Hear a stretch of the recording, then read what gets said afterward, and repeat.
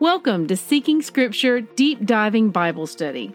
I'm Christy Jordan, and I want to help you develop a first-hand relationship with the whole Word of God. For links and graphics mentioned in my podcast, please visit the corresponding post on seekingscripture.com. May Yahweh bless the reading of His Word. Good morning, siblings! Today's readings are Jeremiah chapters 42 through 45. Rabbit trails. Alright, I'm warning you not to get too excited at the beginning of chapter 42. Although the hearts of these people seem to be set on following Yahweh, we will see that they have very bad leadership. And when the leadership decides to reject and turn away from Yahweh, every one of the people follows suit. They were so close to being in Yahweh's will, and they turned from it. Now, while leaders are held to a higher standard in Yahweh's eyes, individuals are still held accountable for the choices when it comes to choosing to follow these leaders when they go off the rails. One thing I want to point out, in case you haven't picked it up, Yahweh may condemn an entire people, but individuals among that group can still turn to Him and be saved. Let us suppose the Father condemns an entire country today. Does that mean He won't grant any personal redemptions to those who turn and beseech Him? Of course not. The Father, in His wisdom, according to His own purpose, and in His time, can choose to show grace to whomever He chooses. And often, in biblical text, we will see just what I've mentioned here. An entire civilization doomed, but the Father allows a remnant to escape. Moving on. Here's an interesting note and something to think over, and that is that Yahweh often refers to Nebuchadnezzar as His servant. Now, this is a fascinating rabbit trail, if you'd like to take it. Chapter 43 is a reminder to choose our leadership wisely, and more importantly, choose who we follow wisely, because these insolent men just took all of Yahweh's people off of a cliff. In Jeremiah 43:13, we read that Yahweh is about to shut this show down. According to Jeremiah 43:13, He is going to break the obelisk of Heliopolis, which is in the land of Egypt, and the temples of the gods of Egypt He shall burn with fire. What is an obelisk, you ask? Well, since you ask, I'll tell you. Heliopolis was pretty much the cultural center of worship of the sun god Ra. Egyptians considered Ra to be the most powerful god of all, and they built these obelisks to honor him.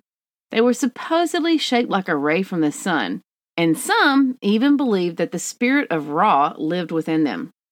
Wondering what an obelisk looks like? If you've seen the Washington Monument, you've seen an obelisk.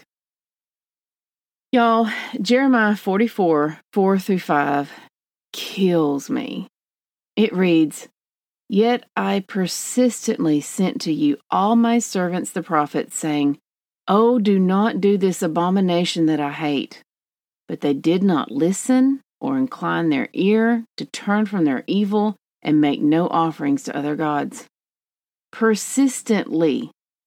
In the ESV translation, we've seen the Father refer to His pursuit of His people this way more than once. He is persistent, consistent, and magnificent. I just needed to add another int word in there, y'all.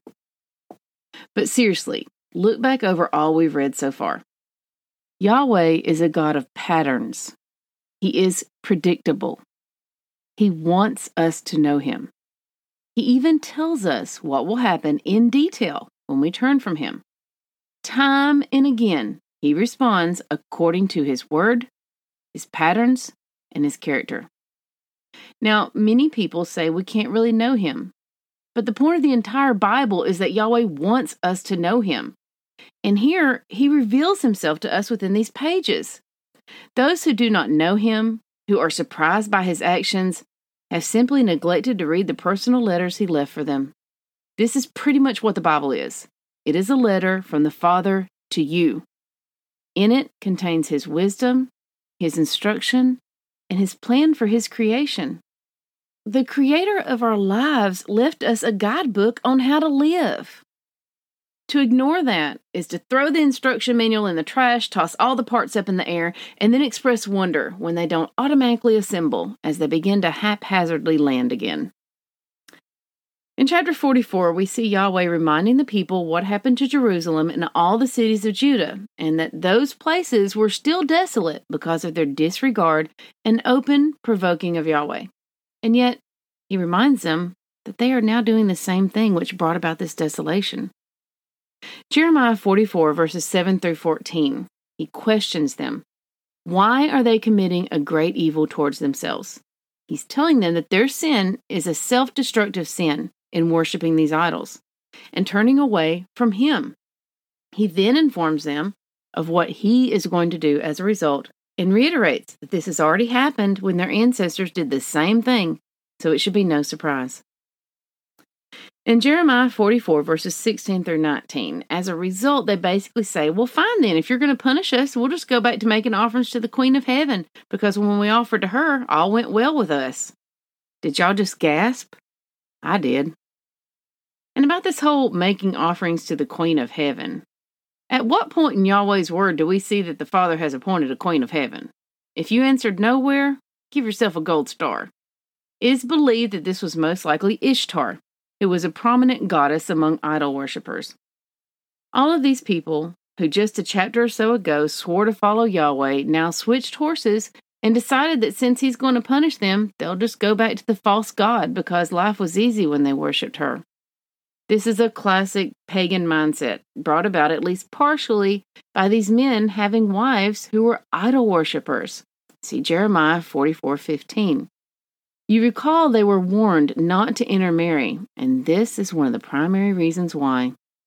Deuteronomy 7:3-4 reads, You shall not intermarry with them, giving your daughters to their sons or taking their daughters for your sons, for they would turn away your sons from following me to serve other gods.